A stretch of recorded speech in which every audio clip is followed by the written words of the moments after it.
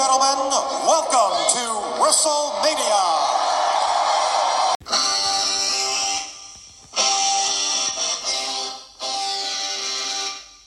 How's it going, everybody? This is the Nitty Gritty. My name is Chad. With me is Leonard. This is a show about wrestling. And for wrestling fans, there is no bigger night/weekend at this point than WrestleMania weekend. And as a result, Leonard and I have viewed some of the festivities, if not all. And we are going to talk about them today for you, as I'm sure a lot of people are. But our opinions are better. Right, Leonard? Usually, right. I mean, I want to be honest. I want to be 99.9% of the time. Right. Occasionally, someone else will say something that makes sense, but it's right. Well, let's start with what was technically the beginning of the weekend, which was SmackDown on Friday, April 1st. And the reason we need to talk about this is because it opened with the Andre the Giant Memorial Battle Royal, which history has proven means absolutely nothing. And, as battle royals go, it was about a 2-star affair for me. The winner was Madcap Moss. And it's interesting that they had him win over people like Finn Balor and others, because in the last segment of the night, it was a happy talk segment with Baron Corbin and Madcap Moss. And Drew McIntyre came down. It was a build for the McIntyre-Corbin feud, but Drew McIntyre came down and with one punch knocked Madcap Moss on his butt, and so you just have this guy win the Battle Royal, which they want you to believe is somewhat of a stepping stone, and yet one punch will get him down. So I don't really know what the Andre the Giant Battle Royal signifies at this point. If anything, it's just kind of like, well, we've been doing it, so let's just keep doing it. Yeah, it seems to be odd. Like if you go back, and I think we did this last year. We looked at the list of winners, and it's just a really eclectic list. Oh yeah. At one point it seemed like a lifetime achievement thing. Big Show won it, Matt Hardy won it, and then it seemed like, oh well, maybe we're gonna give this to that mid card guy that we're interested in. Right. And now it's just like, well, Moss is involved in the program that we're giving time to via Corbin and McIntyre. So why don't we give him something? Right. Yeah. And it's that's pretty much the way you can look at it. And I don't know what they're going to do with Madcap Moss. I mean, if you look back in history of the King of the Ring winners, that by and large, those guys have gone on to enjoy pretty great careers. Such is not the case with the Andre the Giant Battle Royal, but who knows? Maybe Madcap Moss is on the rise and we don't know it. The next match immediately following this was for the Intercontinental title, and it was a triple threat match between Ricochet, the champion, and Angel and Humberto. They are a tag team, Los Lotharios. So this was for the IC title. Ricochet retains here. I rated about 2.5 stars. They didn't get a ton of time. A lot of partner stuff between Los Lotharios. They kind of flirted with them going at it, but that never really happened. So I think that it is a big problem when your IC title can't be on either night of WrestleMania, and it's now 2 nights. That is a problem to me. It would be a problem to me. I realize you can't fit everything. We can fit Corbin and Drew McIntyre, but we can't fit the IC title, which, has history dating back to, Well, considering both nights were right around, the 3-hour mark. Right. And we're only, 8 matches per night. So when you consider a few years ago, they were a lot longer and more bloated. Right. Yeah. So yeah, it was okay for what it was. And the rest of the SmackDown card, I'm not going to go over the rest of that. There was a couple tag team matches, a lot of build packages for what would be WrestleMania. And so then right after that, if you have the Peacock Network, you would see the WWE Hall of Fame ceremony and this year's inductees. It started out with the Steiner brothers, and then Queen Sharmell, and then the Warrior Award, which was given to Shad Gaspard, Vader, and then the Undertaker.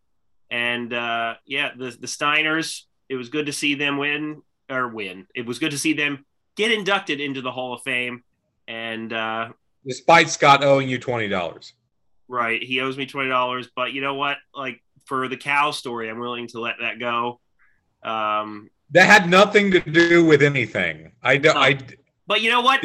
Years ago, we loved that sort of stuff. At least I did. Those sort of nothing stories that had nothing to do with anything. That's why I watched the Hall of Fame, was to see these old timers ramble about stuff that we were never supposed to hear about before. But now they have to really go quickly. They only get a few minutes.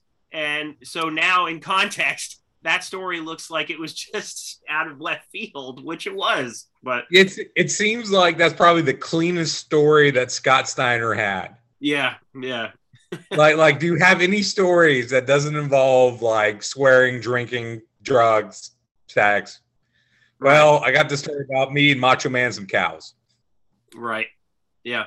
And so you had Queen Sharmell, which was I'm just going to say I think that's the biggest kind of WTF entry this year. I guess pretty much ever. I looked. I went over the entire, and this is talking the main hall, because they have their legacy wing, they have their celebrity wing, they have specialties, but she's in the main regular hall, and I would say that she is. And I actually told you we should rank like the worst Hall of Fame inductees, but I looked, and she's, for me, would be a clear number one. Yeah.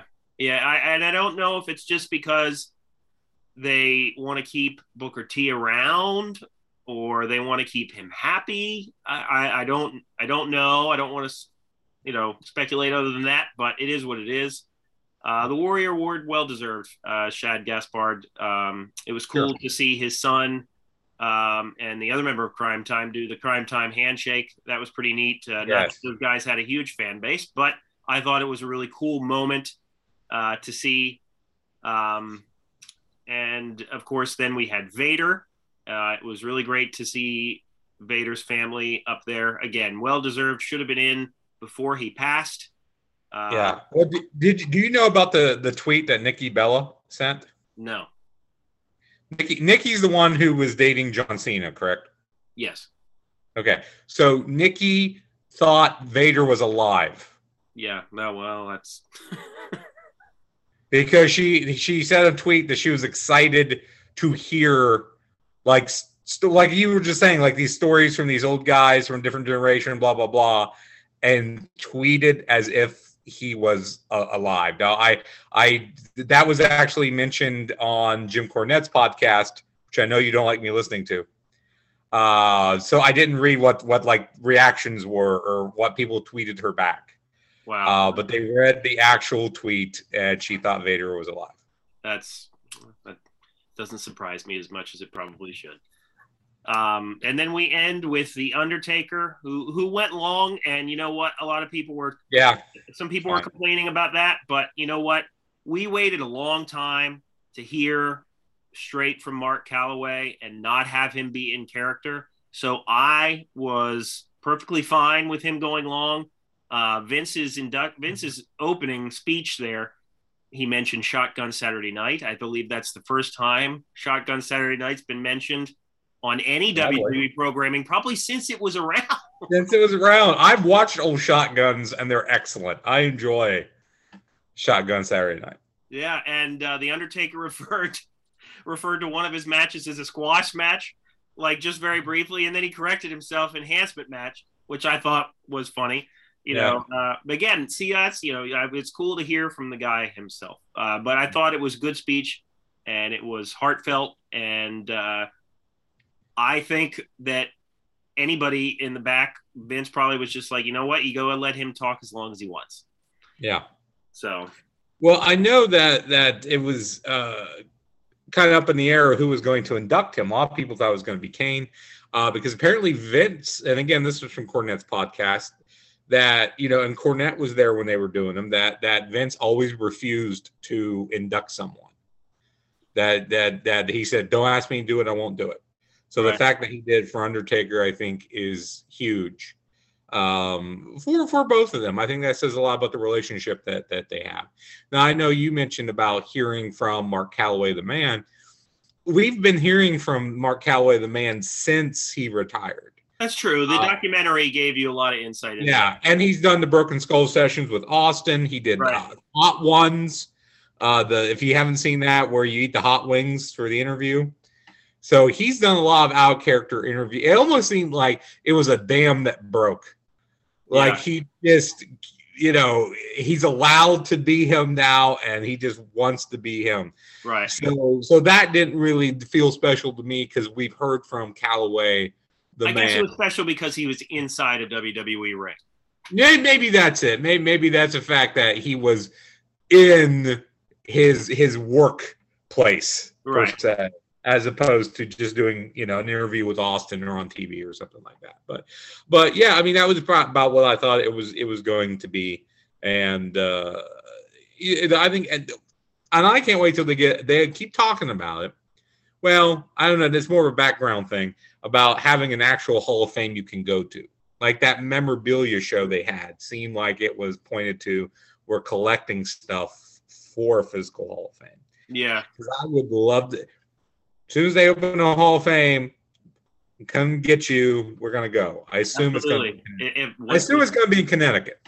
Yeah, I mean, judging by all the stuff that they tracked down, I'm assuming they're gonna do that something like with that at some point. And I'm definitely game to go whenever that opens. So Saturday, April 2nd, before WrestleMania Night 1, you had NXT Stand and Deliver 2022. And that kicked off, the pre-show started at about 12. So the pre-show did have a match. It was for the NXT Women's Tag Team titles. Raquel Gonzalez and Dakota Kai reunited against Toxic Attraction. And Gonzalez and Kai would get the win there. Toxic Attraction, they've been the champions for a while. Decent for what it was. Nothing spectacular. About 2 3/4 stars for me. The main card started at 1, and you would start it off with the ladder match for the North American title, Santos Escobar versus Cameron Grimes versus Grayson Waller versus Carmelo Hayes versus Solo Sikoa. And there was a really, Grayson Waller had a jump off the ladder that looked really, really awkward, his landing, if anybody has seen it and knows what I'm talking about. You had, a bunch of outside interference and whatnot, but Cameron Grimes would pick up the win here. This was typical for your ladder matches with a bunch of guys. Very much a car crash affair. Leonard and I have already talked about our opinions on such things. I gave it 3.5 stars. I thought it was entertaining, a good way to start off that card. Next up, you had Tony D'Angelo with AJ Galante versus Tommaso Ciampa. Now, Leonard, do you know who AJ Galante is? No, everything you're saying is random words to me. Right. So AJ Galante, he was in a documentary on Netflix about the hockey team that he created and the fact that his family had mob ties. The hockey team he created was the Danbury Trashers, because they owned a trash company. And so it's a really interesting documentary. So why is he there? Because Tony D'Angelo is supposed to be a pseudo mobster. Oh, okay. So that's kind of the connection there. And this was apparently Tommaso Ciampa's last match. So, gosh, you got to have him go over. You got to have him job to the pseudo mobster guy who is clearly nowhere on the level of Tommaso Ciampa. This was about 2.5 stars. I didn't like the end of this simply because the old adage is that you have to job when you're leaving. And if it makes sense, I understand that. But in this case, it was just like, well, here's a guy we're somewhat high on right now. He has a pseudo mobster gimmick. The Sopranos was how many years ago? Anyway, D'Angelo's a little rough around the edges. So apparently this is the first time I have Peacock Premium Plus, Leonard, and that enables me to have no ads. We've talked about this off air a few times, and this is the first time watching an event where Premium Plus gave me anything other than 0 ads.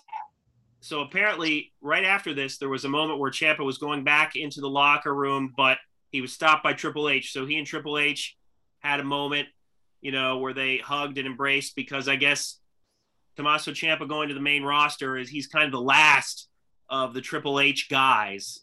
Mm-hmm. And I guess that was the point behind that moment. But you weren't supposed to see that necessarily unless you had Peacock Premium Plus for whatever reason. So, yeah. Well, probably because they just let the feed go. I mean, you can't on a regular TV show or movie. Yeah, you don't get commercials, but on a live event, I assume you're just going to get the in between feed. It would be interesting. I don't know what else you have on live sports. I don't know. Like I know they have a soccer package, so it would be interesting to watch to see what you get. Right. So after that, you had the NXT Tag Team titles on the line, triple threat match between the Creed brothers versus Imperium versus MSK. 3.5 stars here. Good work all around. MSK regained the tag team titles. After that, you had a vignette from Nikita Lyons, one of my favorite newcomers. Big fan of her talent, Leonard. I am aware of, and yes, I would agree. I need to watch some more Nikita Lyons. I've only seen like her debut, which I know got a lot of press. Right. So. After that, you had the NXT Women's title on the line, Fatal 4-Way, Mandy Rose versus Kaylee Ray versus Io Shirai versus Cora Jade. Cora Jade is very green. I don't know a lot about her. There was some sloppy moments in this. I gave it 3 stars all around. But Mandy Rose retained as she should have. Kaylee Ray is really good, but I don't think any of these women were really ready to move up to that main spot, at least from what I could see. After this, they had something, Leonard, that I almost wish you would have seen it because you would have hated it.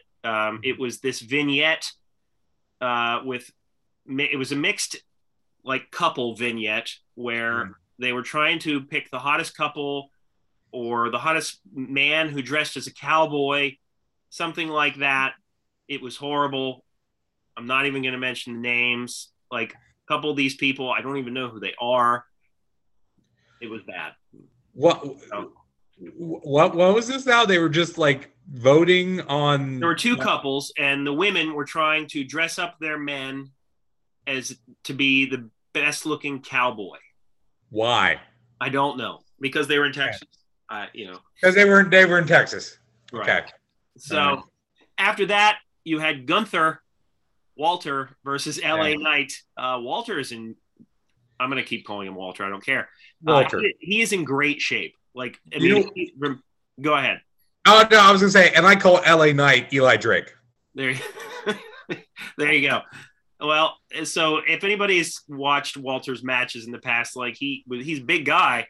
He's really, really leaned out now. Really, really in great shape. This was about 3.25 stars. LA Knight was working hard here, but I enjoyed it for what it was. The main event was Braun Breaker versus Dolph Ziggler for the NXT title. Dolph Ziggler retains here. You saw the Frankensteiner. I gave this 3.75 stars. This was good work. And it was kind of shocking to see Dolph Ziggler retain.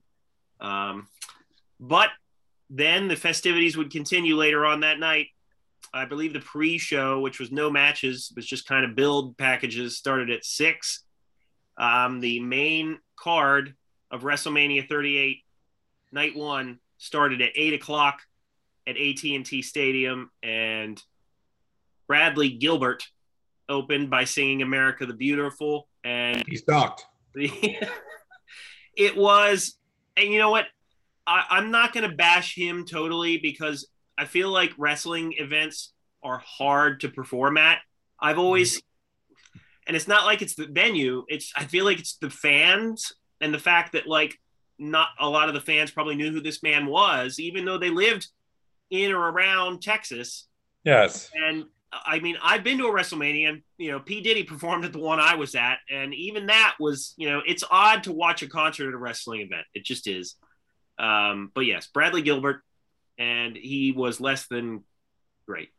And Leonard and I were talking in a text, and I made a comment about how it's rare for anybody to sing this and be remembered. And you replied right away to like the 2 or 3 people that I would have said. Ray Charles, Aretha Franklin, and Tito Santana's sister, Reba McEntire. Right. Like, yeah, those are the three. Those are the three. Those are the three. And it's my wife kind of checked in and out as I was watching both nights. And she asked me about why are they singing America Beautiful and not the national anthem. And I said that they've always done that. Yeah, I think that's just one of Vince's things. Yeah. And when you have a deal with Peacock, you get to have Mark Wahlberg do your opening video. Why? Mm-hmm. Because he's plugging a movie. Right. It's Father Stew in theaters soon. And then you had the Dallas Cheerleaders. Not going to complain about that. It's just, I don't know. It's funny to me because they were always like kind of looking down upon the Nitro Girls and stuff when they were around. But like, here you go, Dallas Cheerleaders. Why? Because we can. That's I'm not going to you're in Dallas. They're iconic. I don't know. You're not going to trot out Dak Prescott, Yeah, that's it. Better if it's cheerleaders. Yeah. So your opening match would be for the SmackDown Tag Team titles, the Usos versus Nakamura and Rick Boogs. Leonard, what'd you think about this one? I prefer the team name of Boogamura. Yeah. They should be more. I told you this. Rick Boogs is my current favorite WWE wrestler, considering I've only seen him twice. He was at the Royal Rumble and here.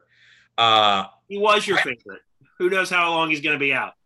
Yes, true. I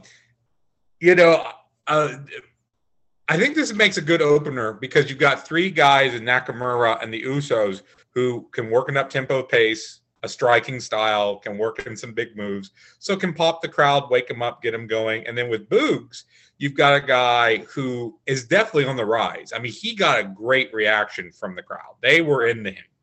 He's got a unique look, great power moveset. I loved how he was doing like that. And not only did he do a stalling suplex, he was kneeling.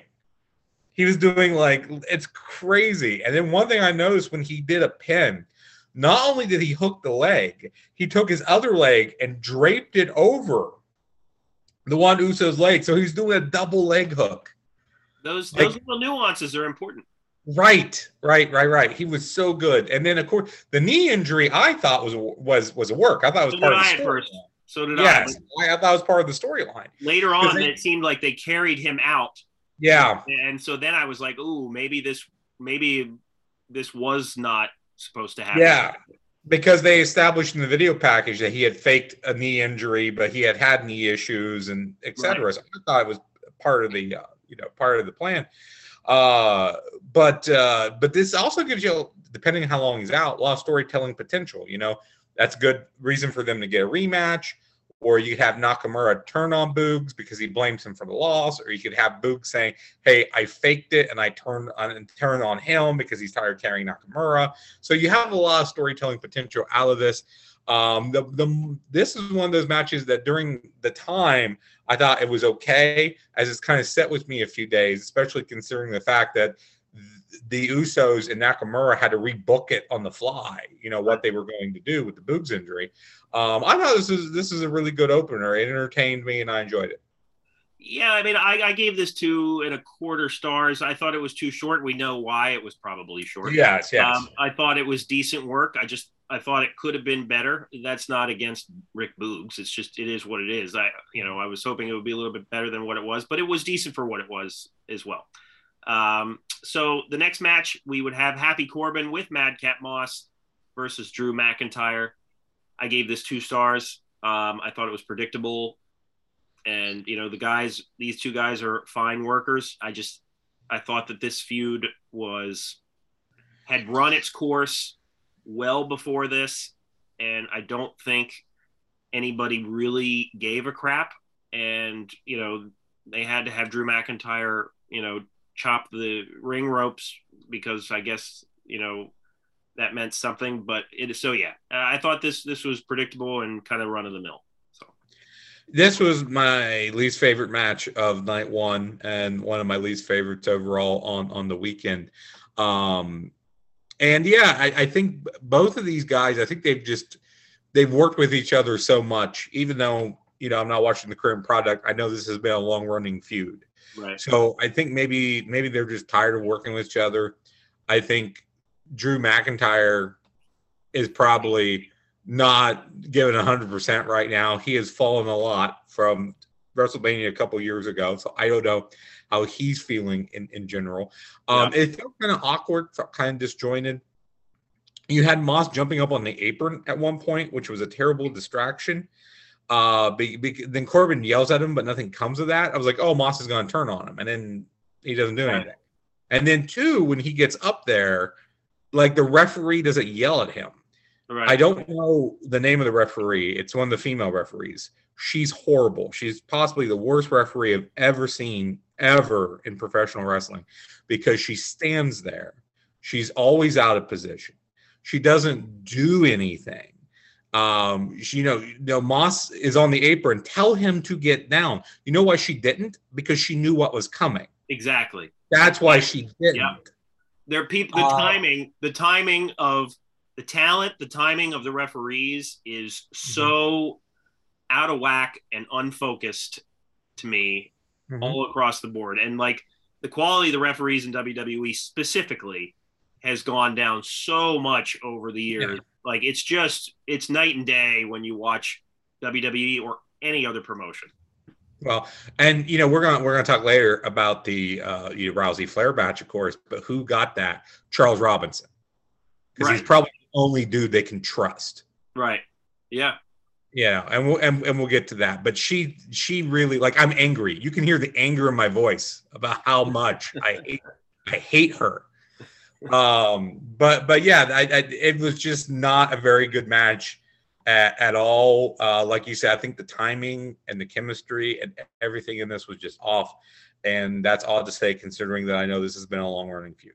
Right. Well, the next match, we had Rey and Dominic Mysterio versus The Miz and Logan Paul.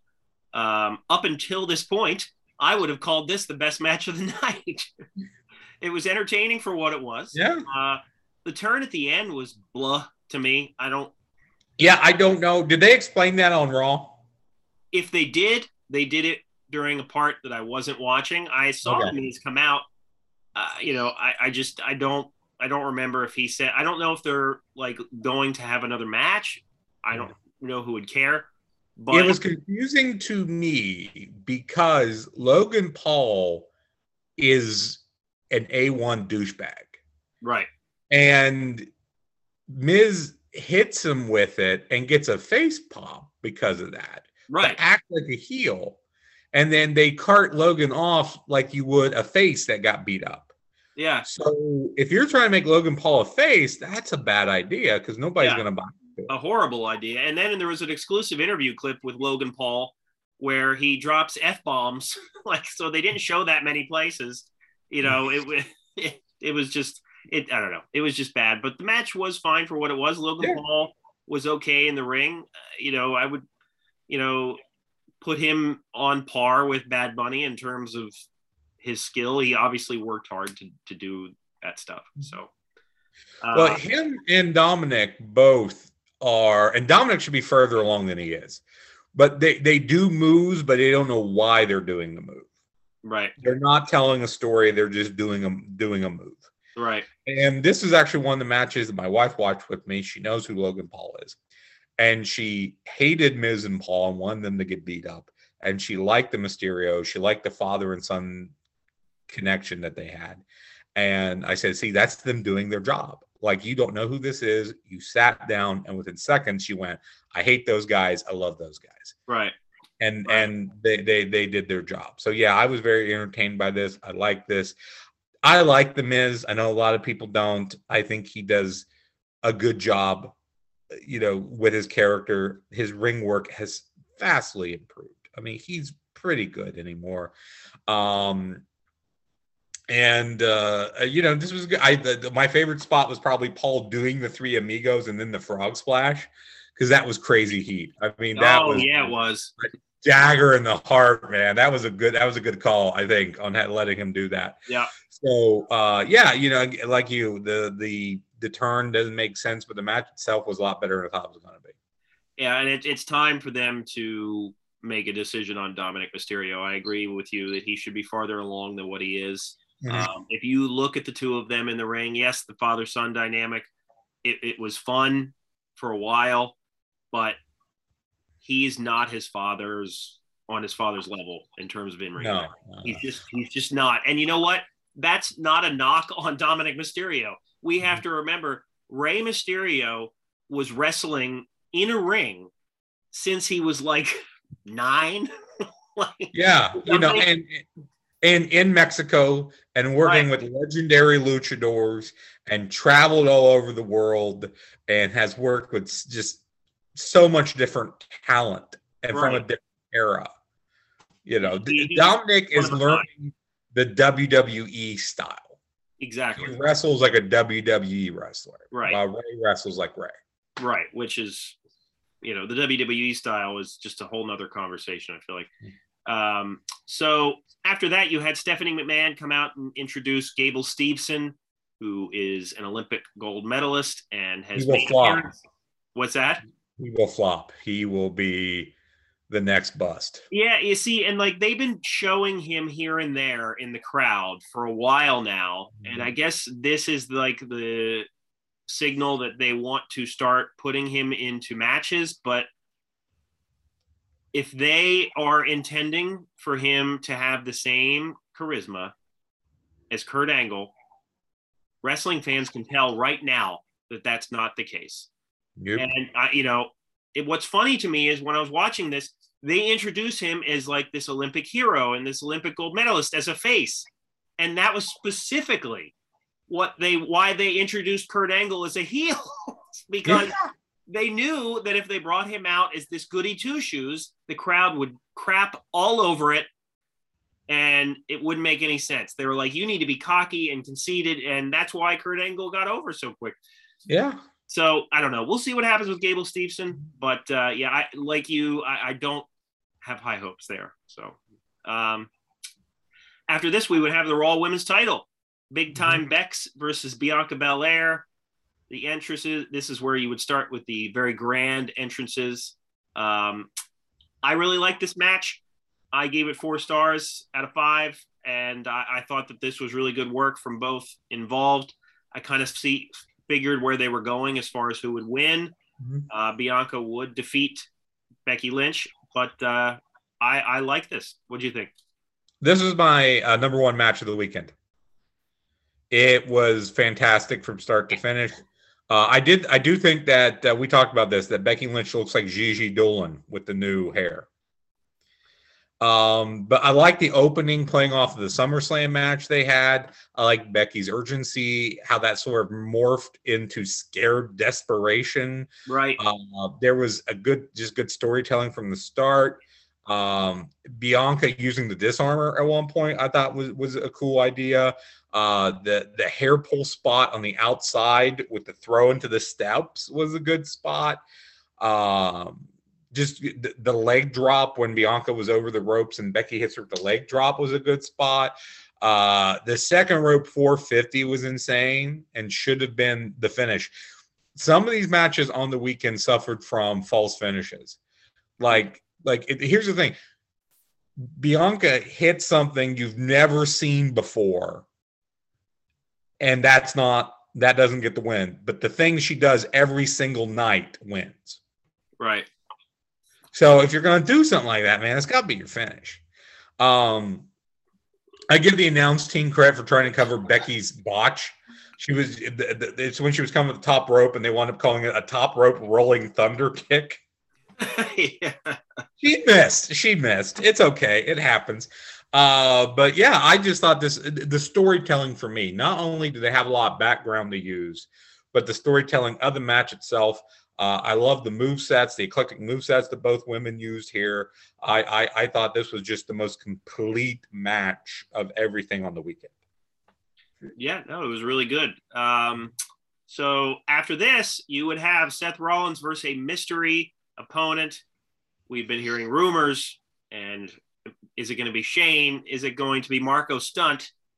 Who knows who it's going to be? But it ended up being Cody Rhodes. Finally, the rumors have proved to be true. Cody Rhodes returns. And so I liked this match a little bit better than the Becky Lynch Bianca Belair match. I gave this 4.25 stars. These guys really, really worked well together. And I just thought that this was really entertaining in ring work. And I'll say this, so far, everything that Leonard and I talked about is proving to be the case. So he came out, he got a big pop. Yeah. And we knew that he would. We knew that he would come out to a big pop.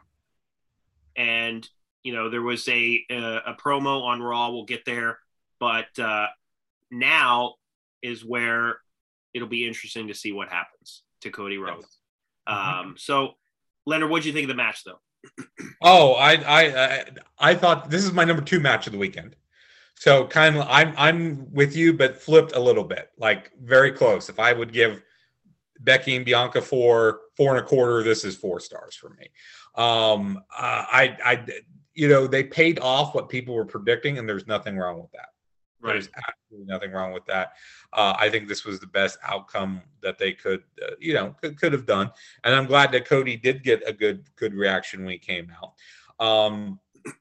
I think they did a little too much shtick at the start. That was one thing that kind of got me out of it, and I think it took them a little bit to get into a groove. Yeah, there was a lot of feeling out going on. Yeah. Once it got going, it got really good. I like the arm work by Cody throughout. Then Seth starts working the ribs after the dropkick counter. The barricade bomb was cool. I like that spot. The inverted suplex from the top rope was cool, into the Dragon Sleeper Slam thing. I mean, the Cody Cutter should have been the finish. Again, you do something we've never seen before, but I'm going to keep going. The Rolling Crossroads, though, that could have been a good finish because it's a Rolling Crossroads. It's not just one. What I didn't like was he did the 2, and then he stopped, and he did the flip-flop and fly, and then did the 3rd. I understand doing the tribute to your dad, but you do that early. That's like the first couple minutes in. You do that. I thought that was awkward as well. As the transition, it's awkward where it was at. The Cody Cutter was a move that he would do in AEW, by the way. Okay, but what, top rope like that he did? Yeah, sometimes. Okay, yeah. Okay, because I knew the Cody Cutter was a thing, but I never had seen him doing like a flying one. Yeah, it's kind of morphed into like a DDP type.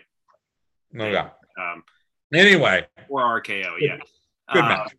So they announced the attendance as 77,899 for night 1. But, if you look at some of the tweets that I saw, it was around 65 potentially. Tickets sold, 65,000 thereabouts. Here's the thing. Tickets sold isn't everybody in the building. That's exactly what I was going to say. WWE always measures it by how many people are in the building. And so there you go. Make of that what you will. The next match was Charlotte Flair versus Ronda Rousey for the SmackDown Women's title. And there were some botches here, but this was better than I expected it to be.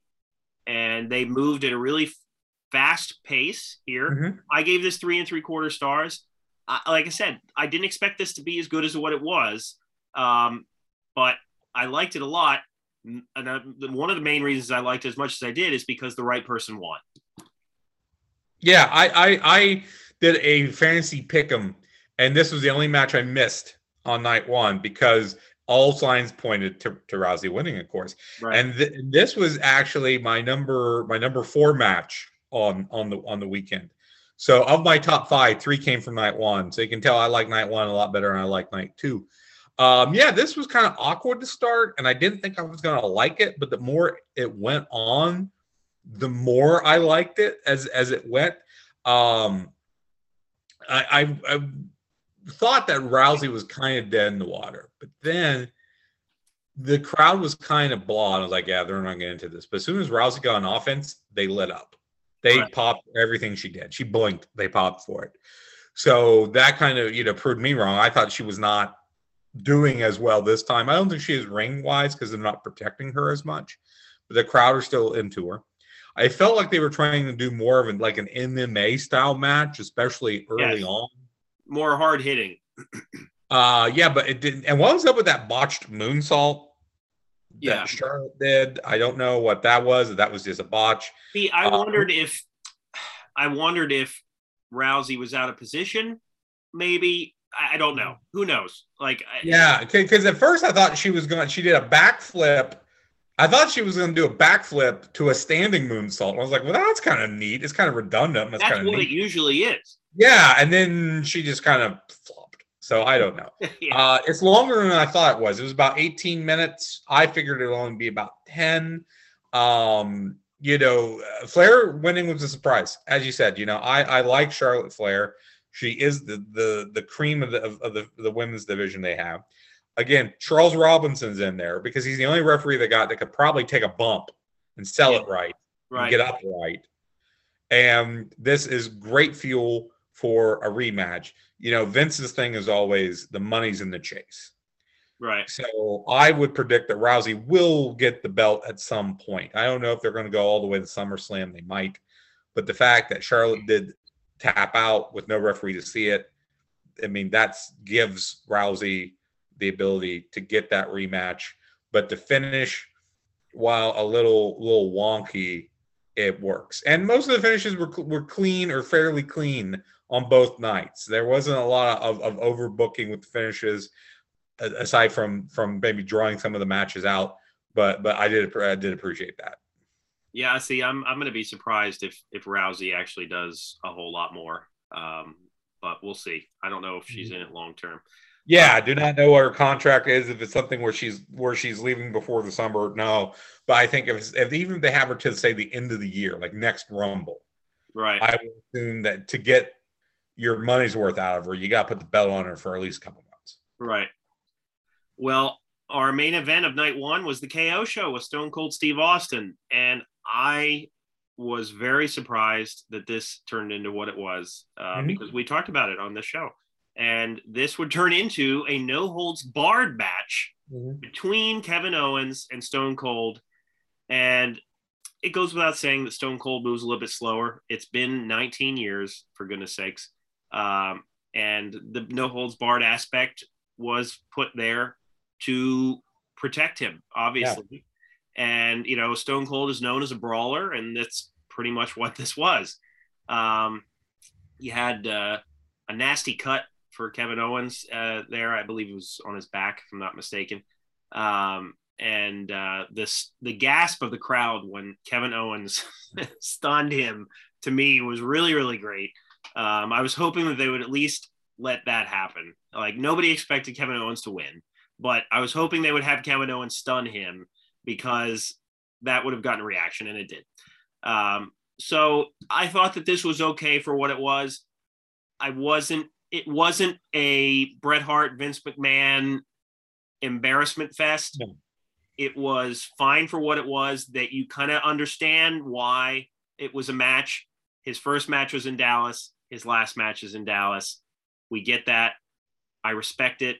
I gave this about 3 stars. I was fine with it. You had Byron Saxton get stunned. You had a moment with his brother. I'm glad we finally were able to learn who that was at that point. Like, he threw, I don't know if you noticed this, Leonard, he threw his brother a beer at one point. His brother dropped the beer in the stands. But that was before we really knew who that was, because he pointed to the crowd, and then he threw the guy a beer and he dropped it. And I was like, who the hell was that guy? And then he gets in the ring and you realize it's his brother. And that was a cool moment, though, too. So what did you think of this? Yeah. Well, I didn't like the talking segment, the interview segment. I was bored by it. I was checking out. That was probably the only time of the night I've started. Well, I was texting you and our friend Ronnie, but other than that, that was when I was trying to check Facebook and stuff, because I was bored by them talking. It bored me. This, and of course, what we're going to talk about on night 2 was like a reverse bait and switch. Yeah. Because at the very beginning, it was, well, Owens and Austin are going to have a match, and then it becomes, well, no, they're not. It's going to be just a segment, and then it turns into a match. So, but I think you could have done the interview segment on SmackDown, make that the SmackDown main event, and use it to announce this on Saturday. I agree. To build to that. That's what I would have done. The match itself, like you said, it was what it was. It reminded me of a very old school ECW style match. with how they fought into the crowd, the use of few weapons, like a table. And he credit to Austin for some of the bumps he took, like the suplex on the concrete floor, the throw of Owens from over the barrier onto the announce table. I like that. That was kind of a neat thing. When they drove the ATV up the ramp to the entrance stage, I wondered if Austin could walk that far. Right. That's why they had to drive.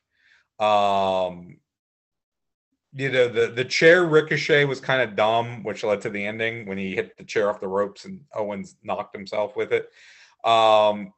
Did this match pop the crowd? Yeah. Was it the top thing people were talking about the next day? Yeah.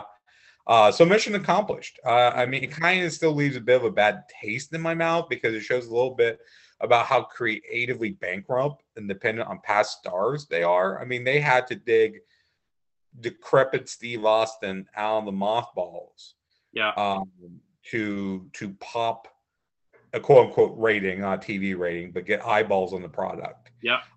But again, I like the idea that Austin was able to kind of go out more on his own power. This time, it's been 19 years. He looked decent for his age and with all the health issues he's had. So I don't think I would have closed with this. It's risky to close with it. Yeah, it was the biggest thing that popped the crowd. I don't know what you would have to have followed it, but I don't know if I necessarily would have closed with this. Right. Well, I understand why they closed with it. I will say that I do think that they should have announced this beforehand. I don't like the whole John Cena Undertaker thing with the WrestleMania. I forget which one it was. I don't understand this. We're going to tease this. We're not going to announce it officially, and we're just going to expect you to be excited about it when it just suddenly is introduced. Like, I don't get that. To me, that goes against the whole building of the anticipation for the weekend thing. To me, yeah. Well, think about on night one, you had Steve Austin is going to talk to Kevin Owens. That's not a match. You have Seth Rollins against a mystery opponent. We have no idea what that match is. Right. So you only really had the two women's matches as something fully announced ahead of time that you could push. Right. Yeah. Yeah. So that ended night one. Night two, we would have Jesse James Decker singing America the Beautiful. And she was probably a little bit better than Bradley Gilbert. What do you think? She was better. I don't know who she is. But she comes from the Mariah Carey school of just do a bunch of runs. Right. It's almost like I said with Paul and Dominic. It's like she is singing, but she doesn't know why she's singing that way. Right. Yeah. Yeah. That's kind of the era we're in. Yeah.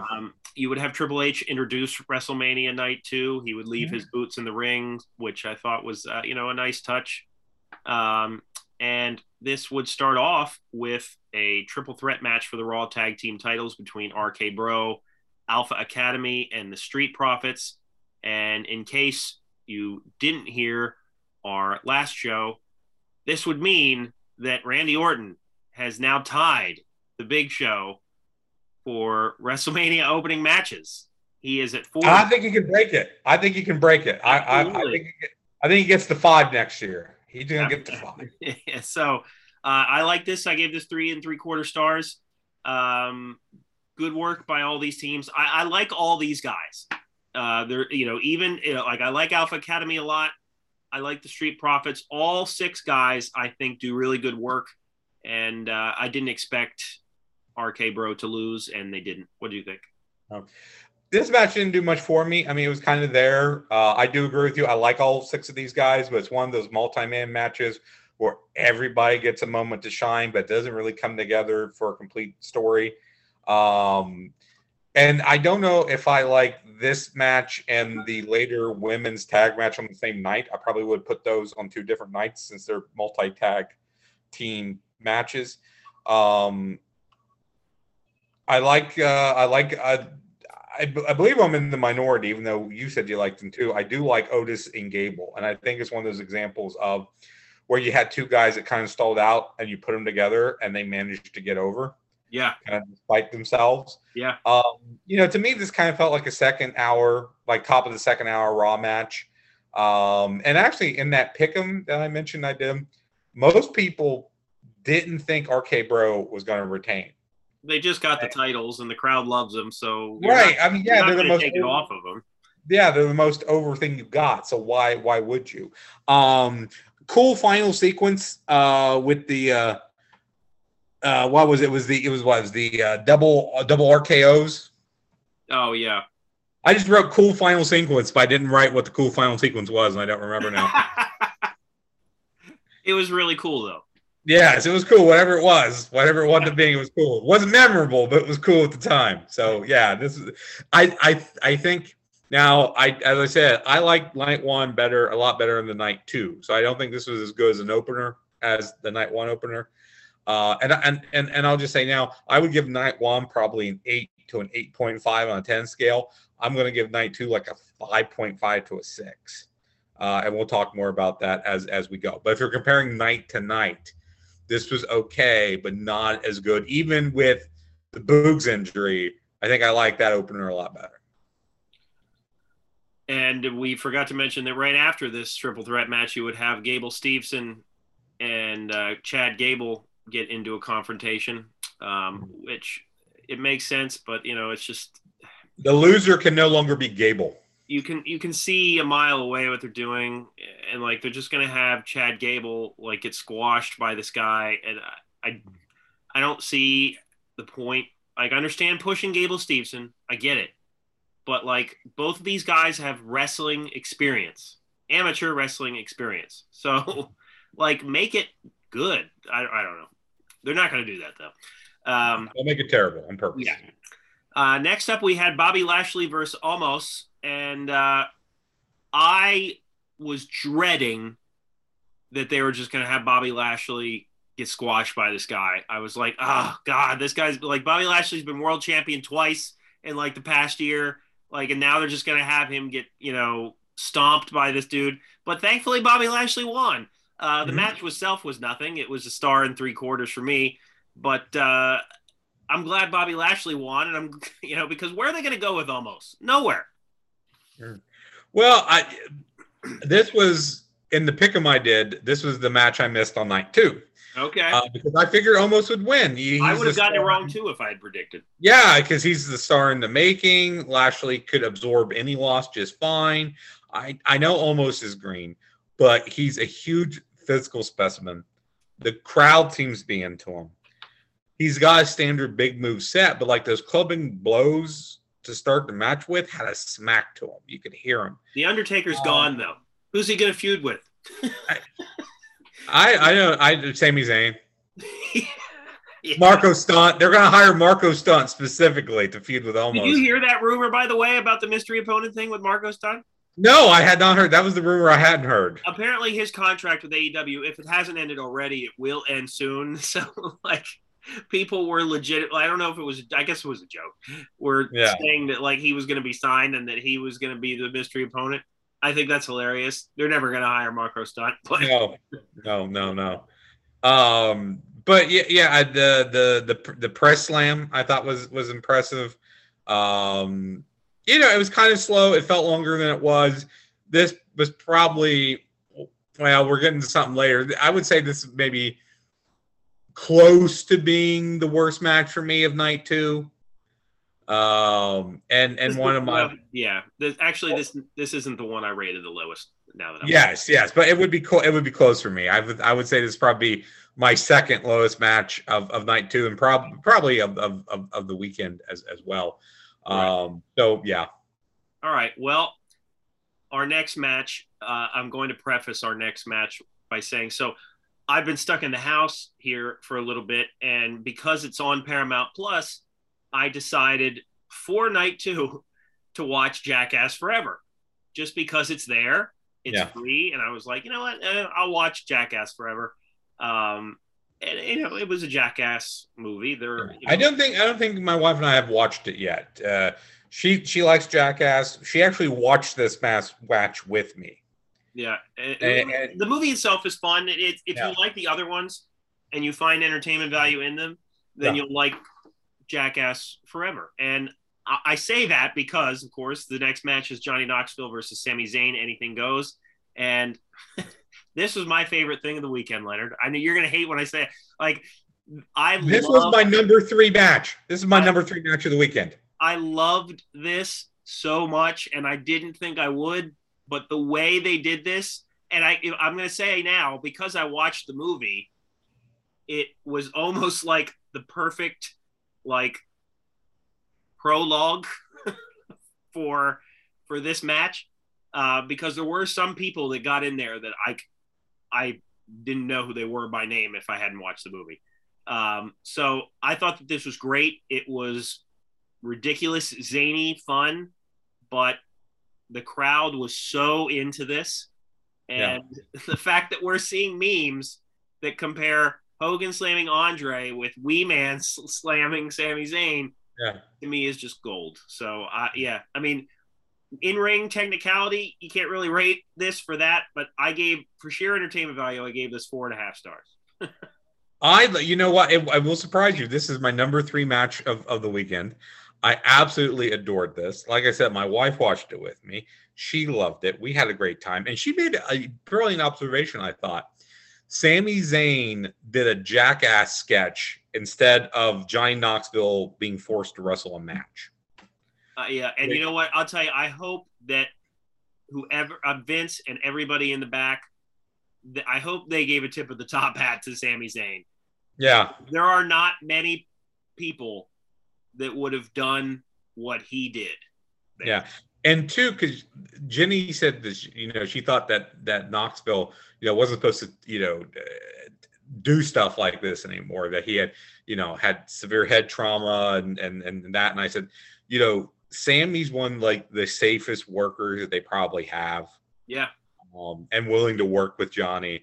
Like, if I had to have a match, Sammy would probably be one of the guys I would trust to protect me, because they gave Johnny Knoxville, Sami Zayn, and Steve Austin, Kevin Owens. Yes, because they're going to. Kevin would be another guy that I would trust to protect me. So, I mean, if you're going to use Knoxville, this was the best use of him. A lot of weird weapons, let him get thrown around, let the Jackass guys help him out. The mousetrap table was freaking genius. I love that. That's something we've never seen before. My wife called Wee Man after she saw Pontius. She's like, I hope Wee Man comes out. And then he did. Right. The giant hand gimmick was funny as hell. And I know Mark Henry tweeted that he was proud of his son debuting at WrestleMania. Yeah. So that was great. Fantastic. The extra large mousetrap for the finish, I thought was overkill, and it didn't work right. Johnny basically had to bust it to make it work. There was a tip to Johnny for making it work, though. Yeah, he did. He immediately changed course. Yeah, he immediately, like, this isn't going to work.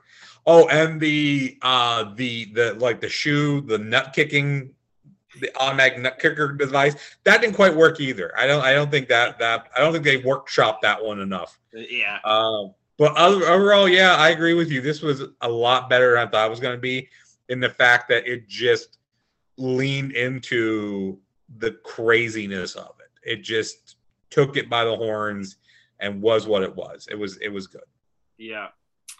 The next match was for the ladies' tag team titles. You had Carmella and Queen Zelina versus Sasha Banks and Naomi versus Liv for Brutality versus Natalya and Shayna Baszler. And I gave this 3 stars. It was a obvious change in approach to what we had seen previously. Mm-hmm. And this was just these girls all tried to do fine work, but this was, we need to fit as many of these ladies onto the card as we can to get them a paycheck. And you had Sasha Banks and Naomi win, which I did not predict. I would have predicted Liv for Brutality to win this, but yeah, so you have new ladies tag team champs. This was okay for what it was. Leonard? There's too many people here, like you said. I was just trying to fit everyone to get a paycheck. Most of those teams felt like they were cobbled together. Again, I don't know who's hanging out with who on a regular basis. I think Ripley and Morgan versus Banks and Naomi would have been fine. Just do that. Also, what was up with Carmella's mask? What is that story? Apparently, it's supposed to protect her beautiful face. Okay, because my wife saw that and was scared. She thought it was like something you would see in a horror movie. It's creepy and stupid. Yes, we know what they need to do. They need to do some sort of angle where it gets stuck on her face and she can't take it off, like a Man in the Iron Mask. Like, they're doing this weird angle with her and Corey Graves, who are, legit getting married. Yes, in real life, but like they're doing this whole PDA thing on camera now, and I just don't. I'm happy for them, but I don't care. So yeah.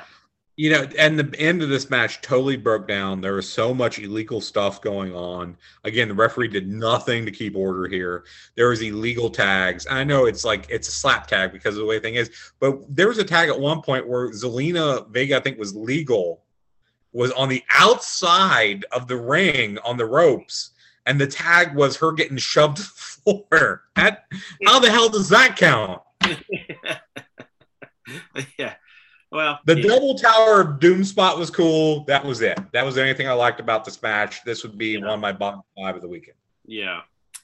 Your next match was Edge versus AJ Styles. I liked this a lot. I liked it about as much as I liked Cody and Seth Rollins. I gave this 4.25 stars, and the ending was fine for what it was. It was an obvious setup for what will be, from what I understand anyway, an Edge stable. And you had a new member join him today during this match, which was cool. And it was this match. You expected it to be pretty good, and it was good. So what do you think? This was my number 5 match of the weekend, but I was still extremely disappointed by it. It was not nearly as good as I thought it was going to be. You could tell that they positioned this to be the wrestling match for night 2. It was almost 25 minutes. I did think it was nicely paced, but slower than some of the other stuff that we had seen. Nice story. I mean, told playing off of the different injuries and how they're both older guys. It was a very classic style wrestling match, so you think I would have liked it, but there was, I don't know, it kind of bored me to a degree. Nice work on the shoulder by Edge, good selling by AJ with that. I feel like I should say more, but I can't really find it. I'm like, it's a good match. But next year, when you ask people, hey, what were your favorite matches from last year? What do you remember from last year? This one isn't going to get named. I don't think people are going to remember this one off the top of their heads. I didn't like Priest coming out and just standing there was a waste. Like, I hate that type of distraction. Like, he doesn't have to interfere. He has to do something. He has to yell at Styles. He has to mix it up somehow. He just stands there like this, and AJ Styles like, oh my God, Jimmy Priest, and like loses. That was how he reacted. You're right. That's exactly how he reacted, and I hate that type of interference. Standing there should not be considered interference. Should have said something at least, because this interference was pretty much based solely on camera angle. Like, if you look at the camera angle, it's like, okay, well, he's in AJ's eyesight. I mean, AJ noticed him, but it's like, in the big scheme of things, all he had to do was yell, hey, or AJ, or whatever. Yeah, just distract him. In my opinion, this is what knocks it down. That knocked it down probably a half a star at least for me, because I think it's the finish that makes AJ look stupid and Edge look weak, because he can't win without some guy just standing there. Right. So that and again, you could tell, like, that upset me how bad that was. And this match also had the referee I hate, and she didn't do it any favors. So yeah, I can tell your anger. Yes. They announced the attendance after this, and they messed that up. And the announcer announced the attendance as 77,453, but the display said 78,453. And I don't really care either way, but it just goes to show you, do they even know? Probably not. The next match was initially cut from night 1, but they put it here. Sheamus and Ridge Holland with Butch. Just cut it all together. Yeah. Versus Kofi and Xavier of the New Day. I gave this a 1.5 stars. This was very short. I didn't like it. I don't know what they're doing with poor Pete Dunne. You want to talk about anger. like they name him Butch, and they want him to like be akin to like one of the dogs on a cartoon who just hops around all the time. Like I don't understand. Pete Dunne is so great. Yeah. And he's such a great heel. I don't understand. So I didn't like this. I don't think this match was necessary other than, I guess, to get these guys to check. But Leonard? Yeah, it was barely a match. I mean, if you add the pre-match stuff and the actual match, I don't think it altogether was 5 minutes. Yeah. I don't know if this was a time issue or if Xavier is still too injured to work a full match. I know booking got changed because of what happened with Big E, that this was originally going to be a 6-man. Right. It was pretty physical and up-tempo. It certainly puts Sheamus's stable over really, really strong. And that's about all you can say about them. Yeah. So after this, they would do recaps of night one. Well, throughout this whole night, they would do recaps of night one, I should say. After that, though, they would have the Pat McAfee versus Austin Theory match. You would have Vince McMahon at ringside for this. This particular match, I gave about 2.5 stars. Pat McAfee is not somebody you're going to see in the ring on a regular basis. You know, he did some interesting stuff in this, and I was surprised to see him get the win. Genuinely, because if memory serves, I think they just had Austin Theory main event an MSG house show with Brock Lesnar. So, I don't know what the theory is, no pun intended, behind this booking. But, this was what it was. Like I said, this WrestleMania was very celebrity heavy, and so this was what it was. They tried to make this a feud. I don't know if anybody really cared, but the crowd seemed to be into some of the stuff McAfee was doing. So what did you think? McAfee was crazy over. I was kind of surprised by that, but it's just good that he played for an AFC team that nobody in Dallas gives a damn about. Yeah, that's true. If he had punted for like Washington or the Eagles or the Eagles or something like that, he would have gotten booed right out of the building. Yeah, booed out of the building. I never thought about that. That's funny. Yeah, nobody cares about the Colts down there. It's fine. That's right. I don't get the whole McMahon and Theory deal. Like, I know how they set that up and all that. I don't see where it really fits. It was kind of funny to see them together and like Vince getting a selfie with Theory. Like, that kind of made me laugh. And props to Vince for licensing music. The Pat McAfee came out the 7 Nation Army. Yeah. So in the past 20 years, him and CM Punk are the only guys to get licensed music for themselves. Yeah, it doesn't happen often. No. I was surprised by how much juice this match had. Like the people were into it. Like you said, the crowd was very hot for this. McAfee's moves was okay. No real flow. Again, he kind of did something and then walked around, did something. When McAfee bumped Theory off the apron, I wanted him to land on McMahon. I thought that would have been hilarious. He picked up and I can't remember if it was Cole or Saxon was like, "Oh, McAfee's calling his own match. No one's ever done that before." I'm like, The Rock did it like 87 times. The Rock did it every friggin' night. Right. Great height on that swanton that McAfee did. Yeah. The backflip out of the superplex followed by the leap up. I mean, McAfee has mad ups. I give him that. He's pretty athletic. And the place went unglued when he won. And actually, I lied earlier. I did miss this match too on the pick'em because I figured that they would put Theory over via McMahon interference. Right. But then we get a bonus match. Yeah. Then we did get a bonus match with McAfee challenging Vince McMahon, which. Same thing as night one. It was the bait. It was the reverse bait and switch. McAfee McMahon was what was initially promised. They backed out of it very long time ago. Yeah. And then they decided to deliver that anyway.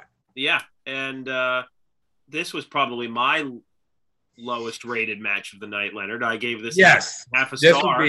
This would be my lowest, yes. And one of the things, I'm not even going to comment on the in-ring stuff. I mean, Vince, for his age, obviously is still in shape. We all know that. Not as big as he used to be, but may I be in such good shape in my mid-70s. I hope I'm not the only person that noticed that Vince McMahon missed his cue.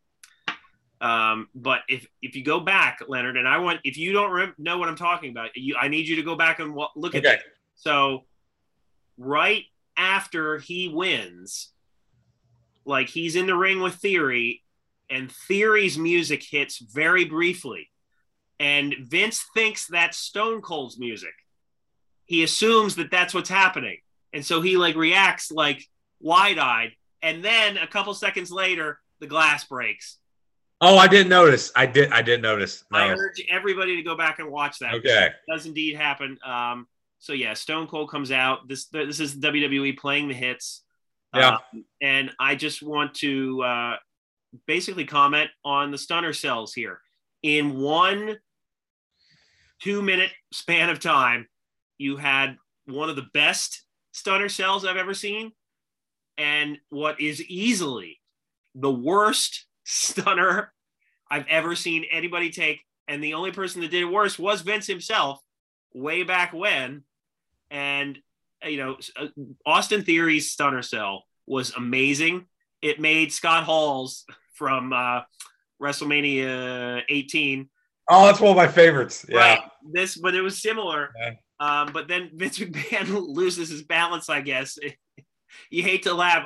It was so funny, though. Like, Vince's cell was just god-awful. And you could even see a smile on Austin's face after that happened, because even he knew it was shit. So, but yeah. What'd you think of this whole shenanigans? Was what it was. Right. And as I said, it's just the reverse bait and switch. Vince is too old to be in there, even for a 2-minute match with McAfee. Austin, I don't think this added much to the overall, and I don't think Austin coming out added much to the overall. You could have just had McAfee winning and taken that pop and moved on. Yeah, and this I guess was this. It tells me that, like, I guess a lot of people some people went to night 1, some people went to night 2, but they wanted to give the night 2 people Stone Cold in some way, which I understand. And of course, your main event was the winner take all, champion versus champion, Roman Reigns versus Brock Lesnar. I gave this 3 stars. I don't think that this was the best outing that these two have had at all. And I'm going to be honest, I'm a Brock Lesnar fan, and I don't like what they're doing. I like Roman Reigns as heel, but I don't like what they're doing with his title reign, because I know what they're doing with it. And so I was disappointed in the winner here. And now this tells me more than ever, and I don't know who specifically they want him to break the record of, but they mentioned it many times going into this, that who is it? Pedro, Bruno, Hogan, and Backlund, I think, are the 4 that still are above him in terms of number of days holding the belt. And that's exactly what they're going for. They had that weird kick there for a while where they wanted to break records. They had, I forget who it was, break CM Punk's title reign. Was it Styles?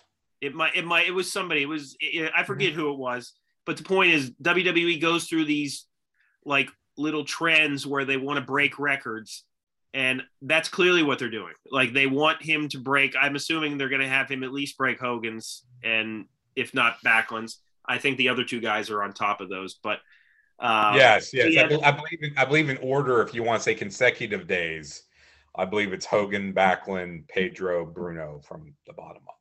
Right. And Bruno had it for like years, so I don't know. It was like over 1,000 days. Yeah.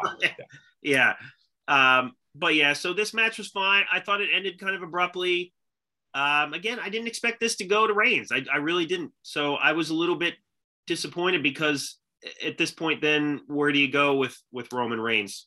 But what did you think of this? I think they're hoping for The Rock. See, I would guess that too, but I don't know. I think they're holding out for The Rock. If it's not next year, it'll be for 40. They're holding out, and that match doesn't need the title belt, but no, not at all. They may want it to have the title belt. I don't know. Right. We've seen this too much. I don't think anybody thought Lesnar was going to win. I didn't think he was going to win. Everyone. That pick him I did. I think one person took Lesnar maybe, and that was the guy that always picks opposite of everybody because he thinks it's an advantage. But think about it. If you're picking opposite every single time, you're just going to wind up with either the same record as everyone if you're right, because you're the other way, or it's not going to work out for you. 12 minutes was what I was figuring time wise. I didn't think it would get to 15, but figured it'd be over 10. I guess, this is what you would guess. Lesnar controlled early with power moves. Reigns came back. The barricade spear was cool. The crowd seemed kind of out of this one. Like they weren't really into it too much. The spear into the Kimura was cool. I liked how Heyman kind of, razzed. That's not the right word I'm looking for. But got rallied. That was the word I was looking for. Rallied Reigns, was really, giving him, hey, you got to get up, you got to do it, my tribal chief. Heyman is so good. Heyman might, at the end of the day, be the best manager of all time, above Heenan for me, above Cornette for me, because my God, he's on such another level. He's certainly in the conversation. Yeah, especially with the work he's done in the past few years. That's been amazing. But that was good. Again, kind of what we expected. And while we're here, before I throw it back to you, I would just like to say the two nights to me had the same template. It was 3 or 4 filler matches because we have to have something, 2 or 3 matches that look good on paper, and 1 or 2 complete spectacle car wrecks that we know are going to pop the crowd and people are going to talk about. And I would almost guarantee you that's the formula they're going to use. They're probably going to do 2 night shows from now on of WrestleManias. And that's the formula that they're probably going to use. And you're going to see the celebrity interaction. You're going to see the old star coming back. You're going to see this template pretty much copied from here on out, I would guess, until they would move on to another style or era. Well, we know they're doing 2 nights next year. It's going to be WrestleMania in Hollywood in Los Angeles. So I mean, you're probably right. Overall, I will say that I enjoyed the weekend a lot. I didn't expect to like WrestleMania really at all because there wasn't a ton I was looking forward to. No. But there were a lot of good matches, some that surprised me. And overall, I do think it was a lot of fun. I will comment very quickly on the Raw after WrestleMania, which they're still pushing that as like a big thing, and it's not anymore. It's just not anymore. And I was at the Raw after WrestleMania that everybody looks back on as kind of the start of that, where everybody was chanting random stuff. Yeah, chanting weird stuff. And that was a great experience, but that's not the case anymore because Raw isn't the #1 show anymore. And, but they still want you to think that it is in this case, and it's just not. So I'll comment on a few things that happened. They had Cody Rhodes open up Raw, and it was a very interesting reaction in that when he came out, there was no pop whatsoever. It was crickets, but then eventually there was a lot of cheering and chanting when he got into the ring. It was a very heartfelt promo about his family and whatnot. He was milking the crowd as much as he possibly could. They wanted it to, I think they're trying to make you think that it was like this really great reaction a la Hogan in Montreal or something, but it was a weird reaction. But I don't think Cody is as over as he thinks he is. That's always been the case, though, right? It's always been the case. And I know people would say, oh, WWE fans know who Cody Rhodes is. He was there before. Well, he was Stardust. He has been around for, 6 years. And to say that the WWE audience watches AEW, especially that casual WrestleMania crowd, no. No. Oh, yeah, absolutely. I agree with you there. You then had there was another segment with Kevin Owens coming out talking about his match with Steve Austin. And the reason I mention this is because the most awkward introduction ever was in the middle of Kevin Owens' promo. You had the introduction of Ezekiel. Do you know who Ezekiel is? Ezekiel Jackson. No. See? Oh, okay. Yeah. See, when I saw the letters Ezekiel before the person came out, I was like, Ezekiel Jackson? But no. And this guy comes out to new music and nobody knows who he is at first. it's just this very kind of generic look. And in 1 minute, Kevin Owens buries this poor guy. And he looks at him and he's like, Elias, is that you? Because it's Elias without the beard. He has new tights, no beard, shorter hair, I should say. Okay. And the crowd starts laughing. And he's supposed to be Elias's younger brother, Ezekiel. That's stupid. I feel so bad for Elias. I like Elias. I've always. I did. I liked that gimmick. Mm-hmm. And you can see on this guy's face that he does not like this. You can see it. But he's there and he wants to try to make it work, I guess. But I like to think I'm a good person at reading people. And I can tell you right now, this guy is miserable in what he's doing because he knows it's not going to get over. He knows. No.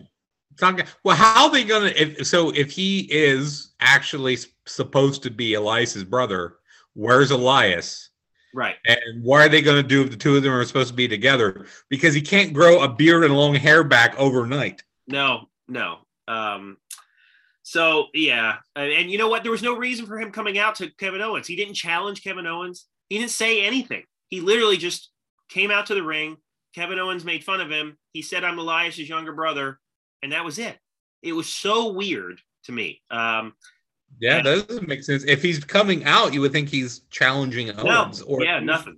He would like make fun of Owens or something to start something. If it's just, I'm here now. He just basically came out to get insulted by Kevin Owens. Which, great. Nothing. There's nothing for you. We finally saw the debut of Veer Mihan. That's been back. I believe I was watching wrestling when Veer Mihan first was supposed to debut. I believe Tommy Rich was the NWA World Heavyweight Champion when they showed the first Dominion. He came out and attacked the Mysterios. And you had a rematch between Braun Breaker and Dolph Ziggler for the NXT title on Raw. Mm-hmm. And it wasn't as good as their Stand and Deliver match, but Braun Breaker did win the NXT title back here. Okay. So that ends that. They wanted to have him win it on Raw, I guess, which is pretty cool. But the crowd, a lot of those crowd that didn't know who Braun Breaker was. So did they tell them that it was Rick Steiner's son? Oh, they mention it all the time. Yes, I know. The live crowd. Did they tell the live crowd? No, I don't think so. What you needed to do was have the Steiners walk him out. See, that would have been cool. But it also would have made me angry because why is his name Braun Breaker? Right. We discussed that. That makes me angry too. And again, because if you're not going to play up the fact that he's related to somebody, then that's okay. That's fine. But if you are going to say it every single time, then why doesn't he have the same name? Right. That doesn't make any sense. Right. And it used to be all about that kind of stuff. Like Dwayne Johnson had to be Rocky Maivia because your dad was Rocky Johnson and your grandpa was Peter Maivia. Like you had to be Rocky Maivia. Right. The only other thing that happened, I didn't watch the entirety of Raw because the NCAA championship was on, but I did see the segment with Edge and Damian Priest, and I thought it was funny because the crowd started to chant, "We don't care" to Damian Priest. And nice. Then Damian Priest, to his credit, was like, there was a time when that would bother me. And then Edge was like, "Not anymore, losers," as he looks at the crowd. So it was kind of funny, Do they have another guy yet? I thought they were supposed to add some other people. I think there's supposed to be a stable. That's what I've read anyway. But we'll see what happens there. And the guy, one of the guys, the members of House of Black from AEW, tweeted out a picture of Edge and Damian Priest saying, "This is what you get when you order the House of Black on Wish.com." So because they're going for a similar approach, clearly. But anyway, that's about all I have to comment on Raw. Thank you for joining us on this lengthy recap of the WrestleMania weekend. We watched everything for you specifically. Yeah, what Chad did. I just watched what I was told to watch. Yeah. But it was a lot. It was fun to watch all this stuff, and we hope you enjoyed our show. Let us know what you thought of the WrestleMania card, the NXT card, the Hall of Fame, whatever you watched. Let us know what your thoughts were. And if you agree or disagree with us, please check us out on Apple Podcasts and or Spotify if you'd rather listen to us. Hit the like button on our YouTube video and subscribe to our channel. And for Leonard, my name is Chad, and Alexa will see you out.